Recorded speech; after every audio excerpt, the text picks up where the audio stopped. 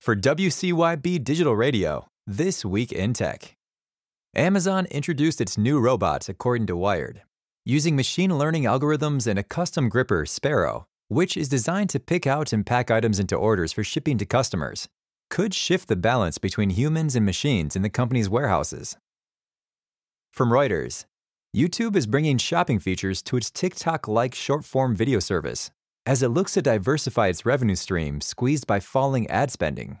The company is also testing new commission schemes for influencers who sell products through links in videos.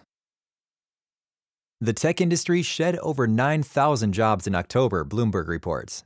Among the latest companies to announce layoffs are Amazon and Meta, which plan to cut 10,000 and 11,000 jobs, respectively. Apple's new Emergency SOS feature will enable stranded iPhone 14 users in the US and Canada to use satellites to call for help when outside wireless coverage, according to Apple Insider. From Ars Technica, Microsoft released two new systems based on Qualcomm's ARM processors. The first is a 5G version of the Surface Pro 9, and the second is the $600 Windows Dev Kit 2023. Just a week after the company cut its workforce in half, Twitter laid off upwards of 5,500 contract employees without notice, PCMag reports. Shortly thereafter, 4 more employees were fired for publicly criticizing Elon Musk on the platform. NASA and University of Michigan researchers have found a security flaw that could pose a threat to spacecraft networks, according to Engadget.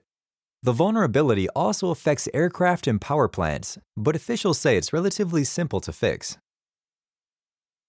From BBC, following the bankruptcy of the FTX exchange, Binance chief Changpeng Zhao has told global leaders that new regulations are needed in the crypto space. The company additionally announced plans for a recovery fund to help struggling crypto businesses. Google will pay nearly $392 million in a settlement with 40 U.S. states over allegations that it tracks people through their devices after location tracking had been turned off, NPR reports.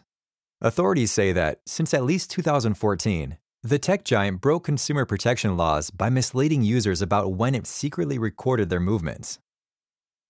The FBI seized one of the largest sites for pirated books and articles, ZLibrary, according to Motherboard. The site was a shadow library project that offered file-sharing access to scholarly journal articles, academic texts, and trade books. For WCYB Digital Radio, that's This Week in Tech. Check back next week for more updates.